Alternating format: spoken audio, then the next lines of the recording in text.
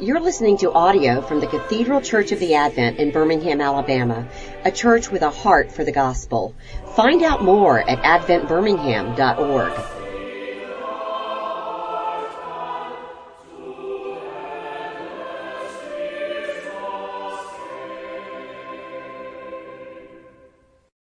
This is the beginning of a series called Narratives and Images of the Gospel. What we're going to be doing with this series, Franklin, you're going to get a shout out today. Get excited, baby. Get excited.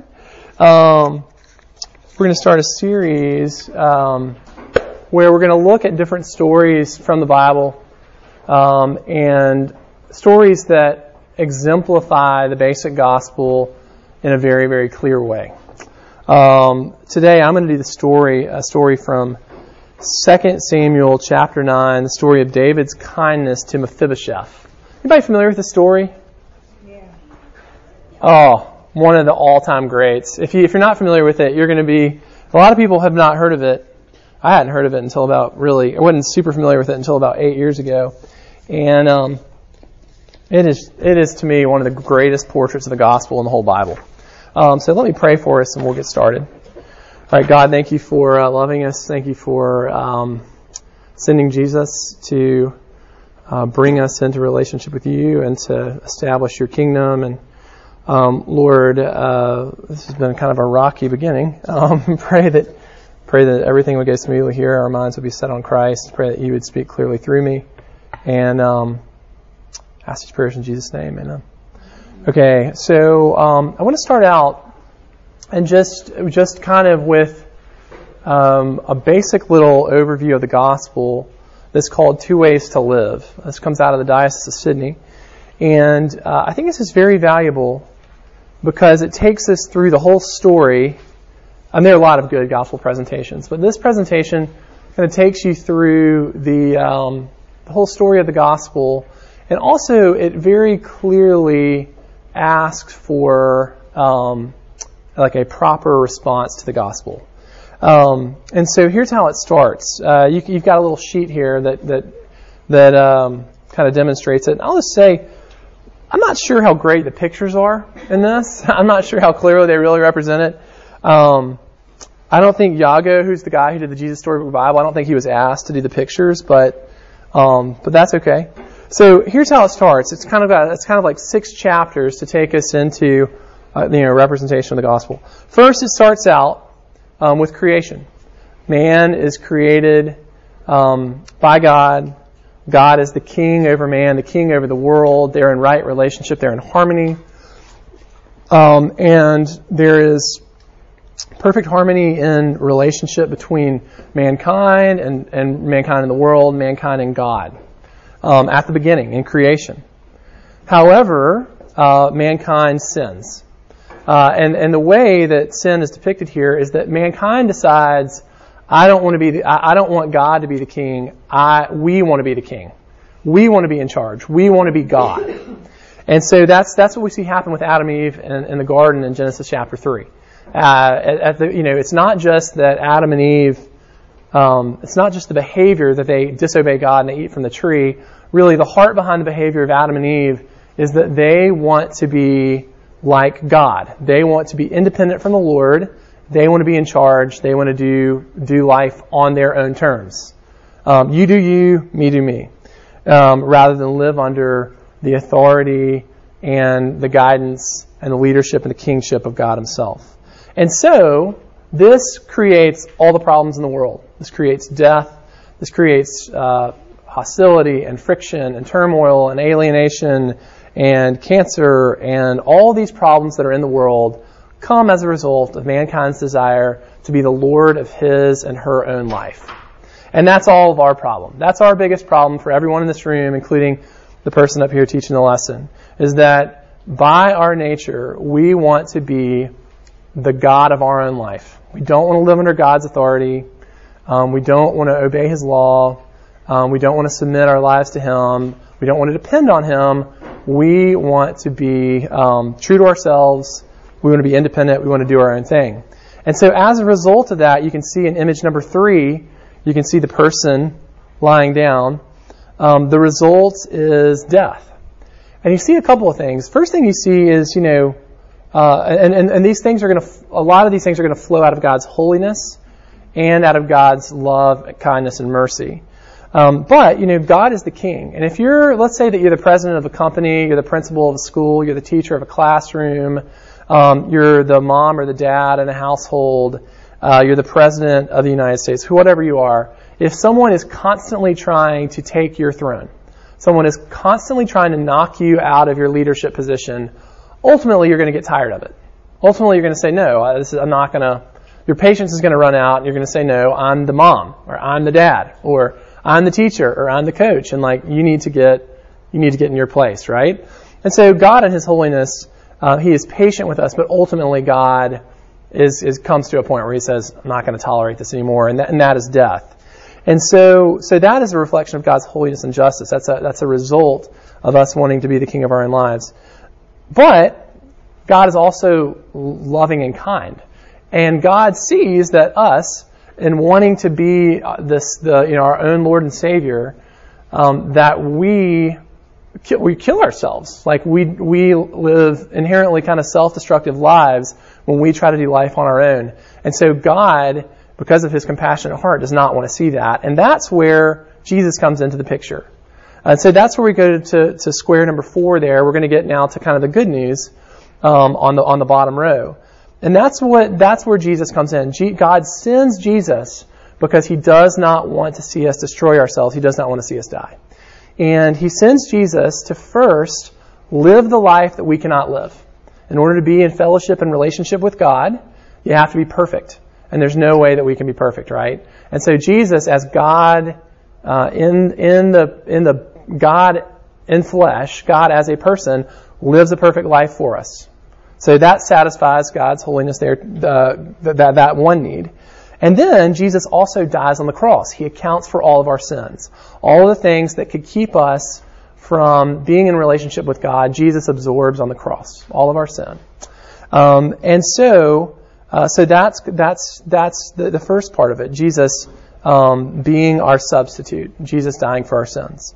Well, then when we get to 5, you see that God does not leave Jesus dead. God raises Jesus from the dead, and then Jesus rises into heaven at the day of ascension, and now Jesus is king. And so that original state where God was king over man and king over the world is restored partially. And so finally we come to the last thing, and this is where it talks about 2 ways to live. The response to that is we can either live under the old way, or we can live under the new way, which is Jesus' way. The response to what Jesus has done is to believe and repent. Some people debate on whether it's repent and believe, or whether it's believe and repent. And some people say, hey, they're so intertwined that who knows which comes first. It's kind of an academic matter. But here's what we see. I kind of say believe and repent. That's my opinion. And so here's the shift. In the old way, we are believing in our own performance to be good enough to be in relationship with God.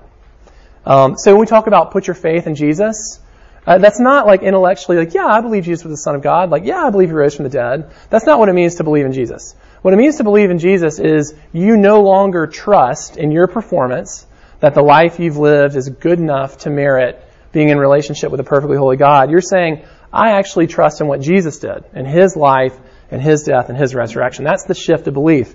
And so, we talk about believing in your own performance with credits to my valued friend, Franklin Bradford.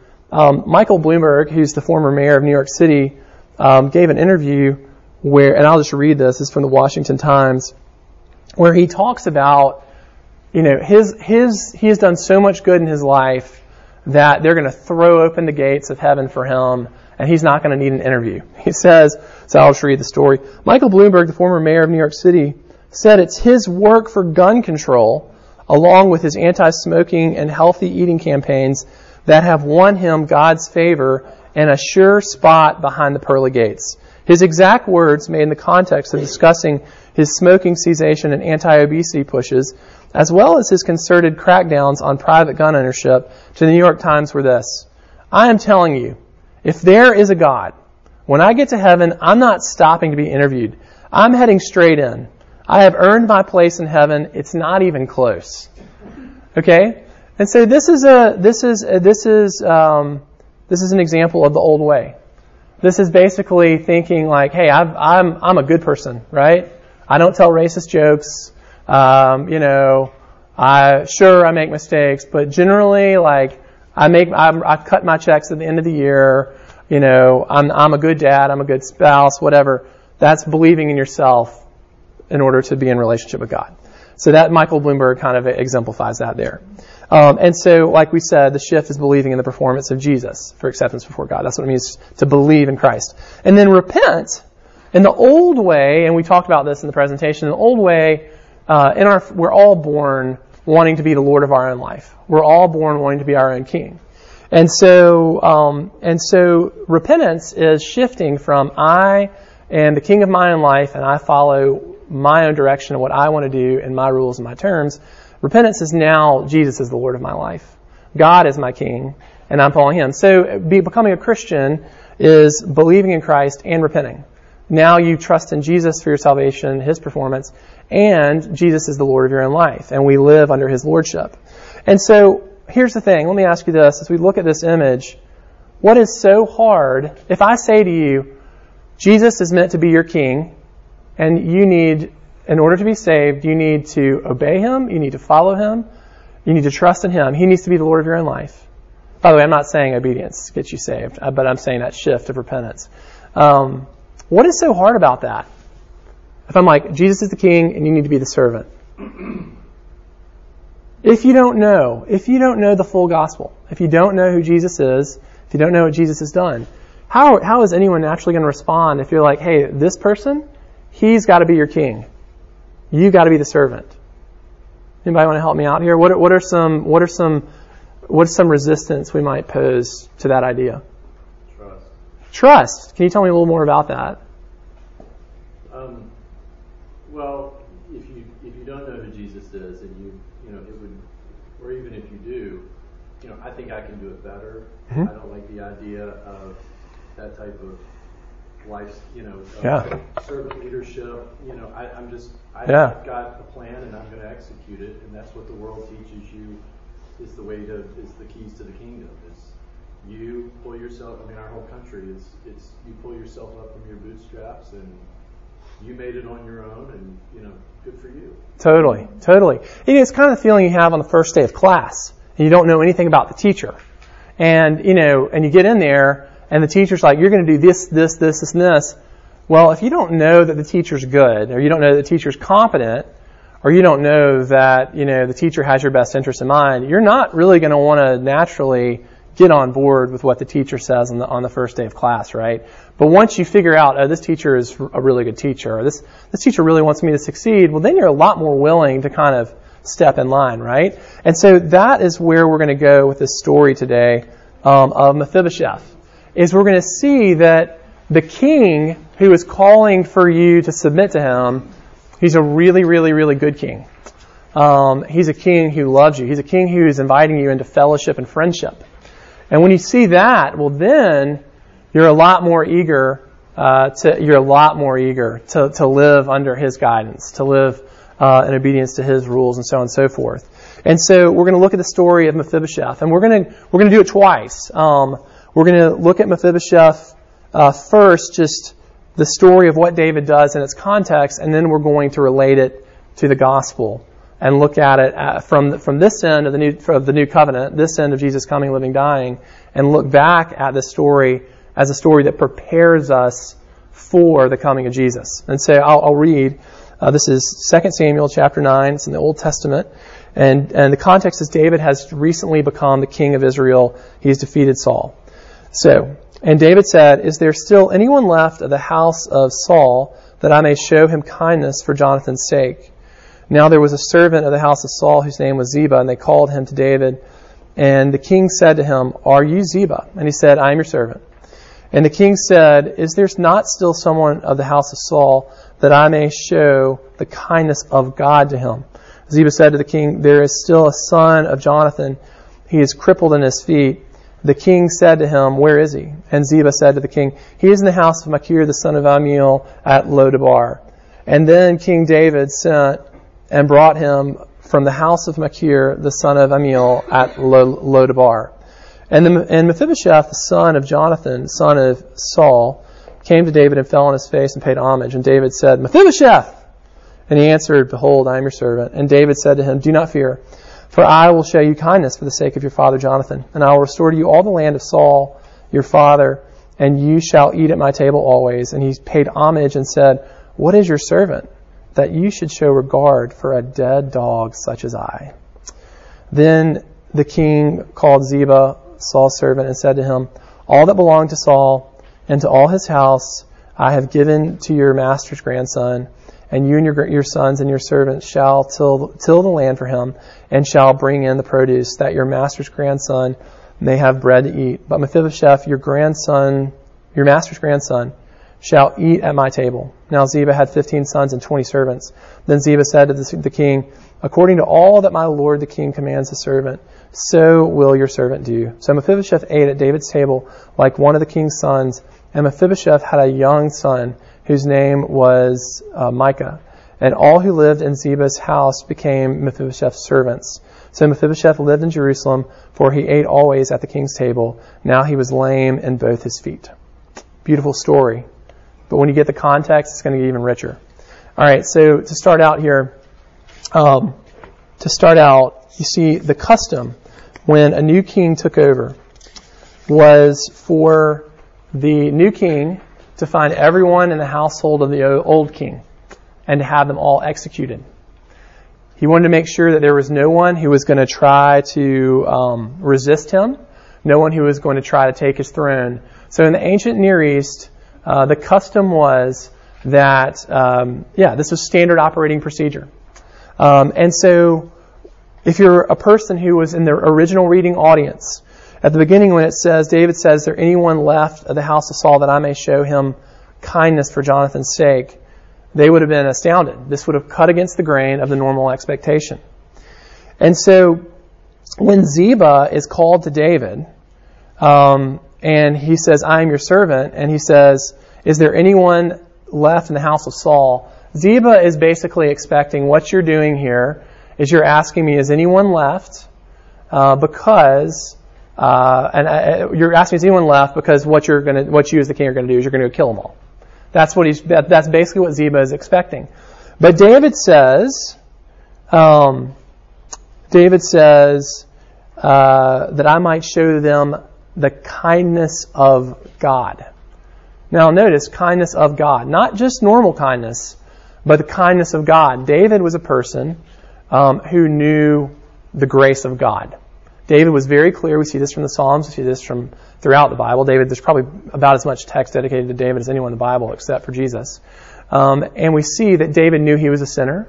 He knew he did not deserve God's love and favor, but God gave it to him. That's God's grace by definition. And so when David says the kindness of God, that means something. That means grace. That means he is going to be kind and generous to somebody regardless of their performance, regardless of whether they've been faithful to him or whether they've been a good soldier or been submissive, whatever. He's just going to be generous. And so Ziba says, "There is still a son of Jonathan. He is crippled in his feet." So the story, it's like such a sad story. The story of Mephibosheth this comes from 2 Samuel chapter 4. When his nanny, like his nurse, found out that King Saul had been defeated and that there would be a new king, she instantly started running with Mephibosheth to try to hide him because she knew she was in charge of this child and she expected that the new king was going to kill him. And while she's running with Mephibosheth, she drops him and he breaks both of his feet. And so here's the deal. In the third world today, if a person breaks an arm or a leg, they break their foot. If you don't live, in the developed world, then you don't have the, access to orthopedic surgeons or doctors who are going to properly set your bone or perform surgery so that it heals properly, right? We have a friend who just finished his orthopedic residency, and his name is Scott Orr, and he's going to be an orthopedic surgeon. And one of his desires is to do mission work in the third world because the need for orthopedic surgery in the third world is extremely important. Because most of the people in a lot of the people in the third world will say, their jobs are depend upon manual labor, depend upon the ability to actually physically do things with your body, to farm or things of that nature. And so if you break a bone in the third world, you can be completely disabled. You can be completely unable to provide for yourself. And this was because you're probably not going to be able to have your bones fixed properly, and you're going to be crippled in some manner. And so, with that being said, Mephibosheth, having broken both of his feet, he is not going to be he's not able to walk, really. He's definitely not going to be able to defend himself. And he's definitely not going to be able to provide for himself. And so what Ziba tells David is that he's in the house of Machir, the son of Amiel, at Lodabar. And so think about this. Mephibosheth has gone from being the grandson of the king to now he is staying in somebody else's house. He's effectively homeless. And he also has gone from, having the security of Saul's, army and the security of being in the royal family to now he is in Lodabar, which is outside of Jerusalem. It's kind of a small, obscure place, and he's clearly hiding because he is expecting for them to find him and to kill him. And so when David sends out the servant to bring Mephibosheth to him, Mephibosheth hits the deck and pays homage, and he thinks this is it. He thinks he's going to be killed. And so we see this, exclamation mark, Mephibosheth. It's like David is like excited to see a long lost friend. And he says, behold, I'm your servant. And David said to him, don't be afraid. Why does he have to say don't be afraid? Because he is afraid. He thinks he's going to die. And he says, I will show you kindness for the sake of your father Jonathan. And I will restore to you all the land of Saul your grandfather, and you shall eat at my table always. Now, one thing about Hebrew narrative is that it's known for repetition. If there's repetition, it's also very, very efficient. There are no wasted words in Hebrew narrative. So you're going to notice, you will eat at my table always. It's repeated 3 different times in this text. That image. So that's going to be a very central and important part of the story. He also says, for the sake of your father Jonathan. It's not anything that Mephibosheth has done, but David made a covenant with Jonathan, who was Saul's son, and he was also David's friend. And he loved Jonathan, and Jonathan was a really good friend to him. And he said, hey, because of your dad, because of Jonathan, because of what he did, I'm going to take care of you. I'm going to look out for you, okay? Because Jonathan had died. And so you can see here the contrition and the humility and also too, the lowly state of Mephibosheth when he says, what is your servant that you should regard me a dead dog such as I? Dog was like the lowest of the low. A dog was like a cockroach or a rat in our culture. Dogs were it's not your golden retriever that you love and you pay, $6,000 to get their ACL repaired, when they tear it, running through the neighborhood. Dogs were the bottom of the barrel in this society. And not just that, but a dead dog. He is presumed that he is dead. And so, he is like, what is going on here? He is surprised, how is it that the king, who my grandfather was awful to, tried to kill multiple times, had armies sent to try to kill you, and yet you're being so kind to me, right? And so David then says, hey, we're going to give you back all of your land, which David was now entitled to the land because he was the new king. But he's saying, all that land that was your family's, I'm giving it back to you. And he calls Ziba, and he says, hey, Ziba, your servants, which, there are over 30 servants, your servants are to take care of Mephibosheth. They're to take care of his land. And, because Mephibosheth can't take care of the land himself, right?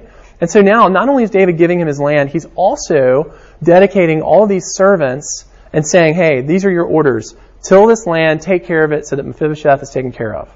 Unbelievable. And so it says, but Mephibosheth, your master's grandson, shall always eat at my table. Now Ziba had 15 sons and 20 servants, and Ziba the king said, According to all my Lord has said, so I will do. And so Mephibosheth ate at David's table like one of the king's sons. Mephibosheth had a young son whose name was Micah, and all who lived in Ziba's house became Mephibosheth's servants. So Mephibosheth lived in Jerusalem, for he ate always at the king's table. 4 times it's mentioned, actually. And then the last statement. What a weird way to end this story. Now he was lame in both his feet. End of the story, right? That's so weird. Why is that relevant, right? Okay. So now we see this beautiful story from the Old Testament. We see a picture of the grace of God. But here's the thing. There's this term that you call a type. Typology. And what that means is it's stories from the Old Testament that paint a picture of who Jesus will be and what Jesus will do in the New Testament. And so you have lots of stories in the Old Testament that are what you call types. And so on this side of Jesus' coming, on this side of the New Covenant, we're able to look back and see that these are types. And something that's really interesting is one of the first things that Jesus does in the Gospel of Luke after he's raised from the dead is he sits down with the disciples, and it says that he goes through and he shows the disciples where Jesus is present in the Old Testament. So this is something that Jesus himself did with the disciples post-resurrection. And so now we go back, and here's the thing. Just really, really kind of try to take yourself into this. Imagine being Mephibosheth, right? Imagine that being your story. You're lame in both feet. You're now homeless and poor. You're now, think you're going to die. You have no way of taking care of yourself. And the king says, hey, you, come here. You're going to be basically a part of my family. You're going to eat at the king's table every single night. I am going to grant you all this land. I'm going to grant you all these servants. You're going to be wealthy. And I'm going to treat you like one of my own kids. Like, can you imagine being Mephibosheth, right? Can you imagine that being your story? Well, of course. Because if you're a believer, that is your story. Like, that's our story. We are Mephibosheth. Except the king is not just this, king of Israel. It's the king of the world. It's God himself. He doesn't just have the assets and the resources of Israel. He has all the assets and all the resources of all the world and all the spiritual realm. This is our story. Like, we have been invited to the king's table. And so when we go through this story again, we can see how this is our story, how we are Mephibosheth, right? So first, Mephibosheth is lame, right? He's crippled. He can't walk. He can't take care of himself. He has no internal resources. That's us in our sin. Like, we have no way to fight off death. We have no way to ingratiate ourselves to God. We have no way to really take care of ourselves. Whether we know it or not, everything we have is a product of God's generosity. So we're Mephibosheth. We are lame and crippled like Mephibosheth. And then we are called. We are called to the king's table. We are invited by Christ. We are invited by God to be in fellowship with Him. And we see that it's not a matter of like our merit, not anything that we've done. In the story of Mephibosheth, it's because of Jonathan. It's because of Jonathan. It's also because of God. But for us, it's because of Jesus. That's how God the Father, the King, invites us into fellowship with Him.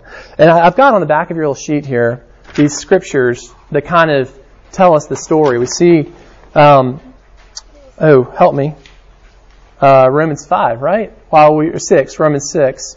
For while we were still weak, at the right time Christ died for the ungodly. For one scarcely will die for a righteous person, though perhaps a good person would dare even to die. But God shows His love for us, that while we were still sinners, Christ died for us. While we were weak, Christ died for us. While we were sinners, Christ died for us. Then we see that Mephibosheth is outside of Jerusalem. He's outside the city of God. He's outside the presence of God. And he is hiding.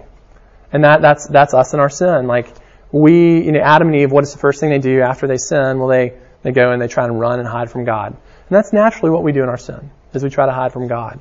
And so we see in Ephesians chapter 2, it says, we were distant from God and brought us near. It says, therefore remember that at one time you Gentiles in the flesh, called the uncircumcision by what is called circumcision, which is made in the flesh by hands, Remember that you are at that time separated from Christ, alienated from the commonwealth. So alienated, that means you are far away from God. And strangers to the covenants of the promise, having no hope and without God in the world. But now in Christ Jesus, you who once were far off have been brought near by the blood of Christ. Right? So in the way that Mephibosheth is brought into the palace, we were distant and we are brought into God's presence through Christ.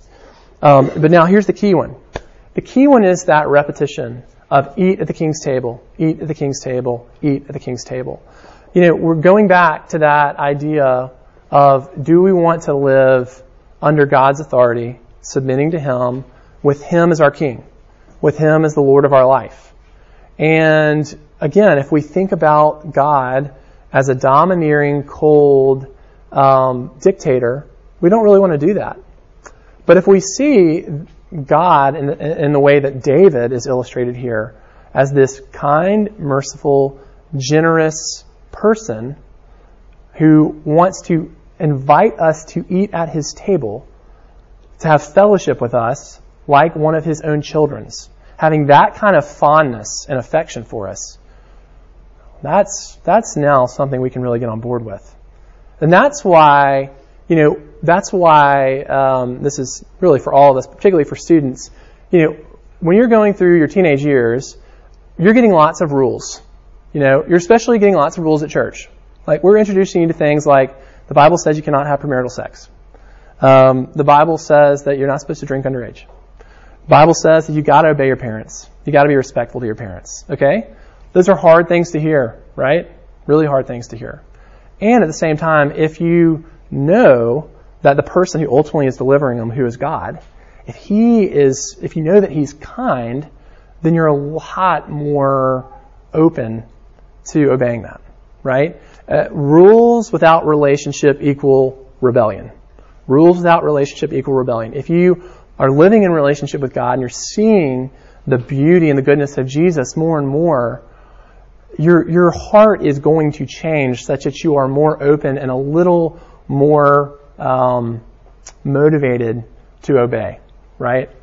And so anyhow, the key thing to see here is that what you're invited into is not a set of rules, not a religion, not just a group of friends. What you're invited into is loving fellowship with God. You're invited to the King's table.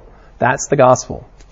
And so then, last thing I want to say here is, well, it's great that David has invited Mephibosheth to the table. It's great that he gets to have dinner, but what else? He's got this land that he's responsible for because he now owns it.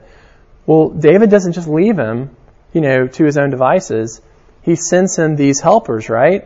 Somebody help us out here. How does this fit into our story? Who's the helper that God sends for us? He sends Jesus, but in particular, the Holy Spirit. And that's the value of the Holy Spirit. In the way that you see that David now has over 30 servants, Mephibosheth now has 30 servants at his disposal to help him in life, to take care of him, to help him till the land. God has sent Himself in the Holy Spirit to be our advocate, to be our helper. And I'm not saying that now, God's a servant. The Holy Spirit's like a servant, underneath our authority. That's not true. But the Holy Spirit is a helper. And Paraclete means advocate, one who helps, one who supports.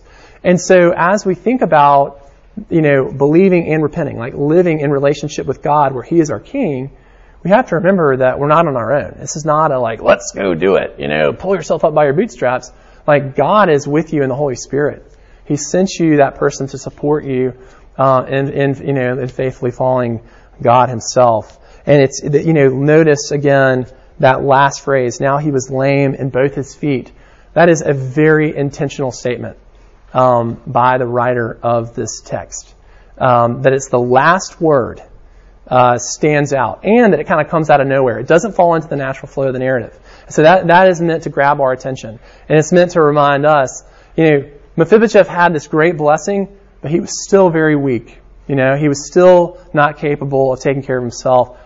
And that's true of us too. When you become a Christian, when you put your faith in Christ, you come into a relationship with God, like, we're still sinners, you know? We are still not able to take care of ourselves. And so every day is kind of like reliving the gospel. Every day is remembering who God is as seen in what Jesus has done for us, as seen in His Word. It's remembering, oh, wait a minute, God, yes, God loves me. Like, He's for me. He wants to be in relationship with me. He sent His Son to die for me. He is so on my side. And I need to trust Him. Like, I need to live with Him as the King of this day, of Sunday, July the 1st. Is today July the 1st? How about that? It's today, Sunday, July the 1st. I need to remember who He is, and I need to live with Him as the King of this day, every single day. And so what you find is, as you grow as a Christian, you find that it feels like you're getting weaker and weaker and weaker. In reality, the more you know who God is, you're realizing how weak you've always been. And you're becoming more and more dependent on God Himself. And so that is the story of Mephibosheth. As I said, phenomenal story. One of the best real-life pictures of the gospel. Anybody have any questions? Yes? So do we find out, like, any follow-up? Like, we know how he did? Yeah, I can't remember. I feel like he's mentioned later. I know there's definitely, like, one follow-up is Mephibosheth's uncle, who was like a major opponent of David, sees the kindness that David extends to Mephibosheth, and he is now, like, all on board. He is now, he's now a huge David supporter and fan, loyal to the point of death. So we do see some follow-up there. I think he's mentioned, but I don't really think he's a significant factor in any other later narrative. Yes? I was just going to say, you may have already mentioned it, so the ending of Nairn's essentially still laying in both his feet at the end.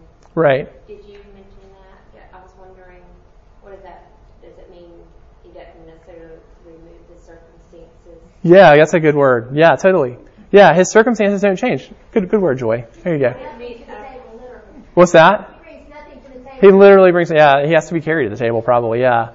But yeah, you're right. His circumstances do change in some way in the sense that he's gone from, outlaw to in the king's house, and he's gone from I'm losing all my land to I got my land back. But you're right, as far as his feet, his physical circumstances not changed at all. So you're right, and he's loved and cared for in that. Anybody else? Yes, sir. Where are all these verses? Where are they from? I'm sorry, they're from. Sorry, we can go through that again. Yeah, sorry. The first one is Romans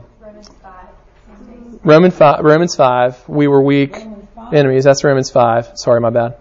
The second one, we were distant from God. That's Ephesians chapter 2. We were adopted as sons and daughters and made co-heirs with Christ. I didn't even read that one. I should. That's Romans 8. For all who are led by the Spirit are sons of God. For you did not receive the spirit of slavery to fall back into fear, but you have received the spirit of adoption as sons, by whom we cry, Abba, Father. The Spirit Himself bears witness with our spirit that we are children of God. And if children, then heirs of God and fellow heirs with Christ, provided we suffer with Him in order that we may also be glorified with Him. So basically, like, we are co-heirs. We enter into the same trust fund as Jesus. And then finally, God sends a helper to aid us in following Him to provide for the needs of our hearts. This is in John. I can't remember where in John. Regular John, not first or second. Right, yeah, the Gospel of John. That's right, Berna. John 14. Yeah, John 14. John 14. There you have it, yeah. Any other questions? Yeah. Yes. When they going out killing all the babies, that would explain why Herod was after Jesus. And while they had Jesus, he says, "Are you the king of the Jews?" That would be where all the killing had its stem from. Going back to that statement, sure. It has nothing to do with that. I would say, well, here's the thing. One difference, it is very similar in dynamic. One difference I would say in terms of Herod as compared to some of the kings of the ancient Near East was all the babies, the 2-year-olds. Right, the slaughter of the innocents. Yeah. He couldn't get the one, so they killed everybody.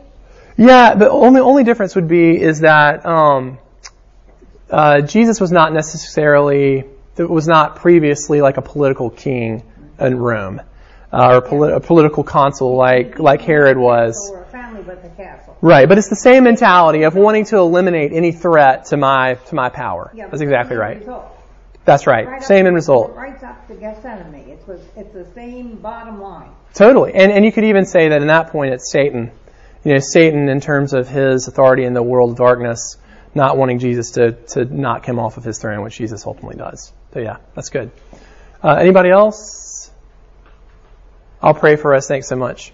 Lord, thanks. Thank you so much. So this is our story. Thank you for bringing us into fellowship with you. And I pray that the gospel would be fresh every day. That we would not see you as cold and distant, but as warm and generous and kind. And Lord, every single one of us, we want to be our King every single day, and help us to repent and help us to live under your authority. We trust you, Lord. I ask these prayers in Jesus' name. Amen.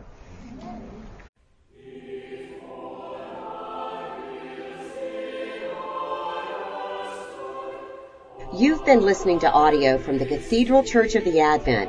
If you live in Birmingham or find yourself visiting, we hope you'll join us at one of our Sunday services. Find out more at adventbirmingham.org.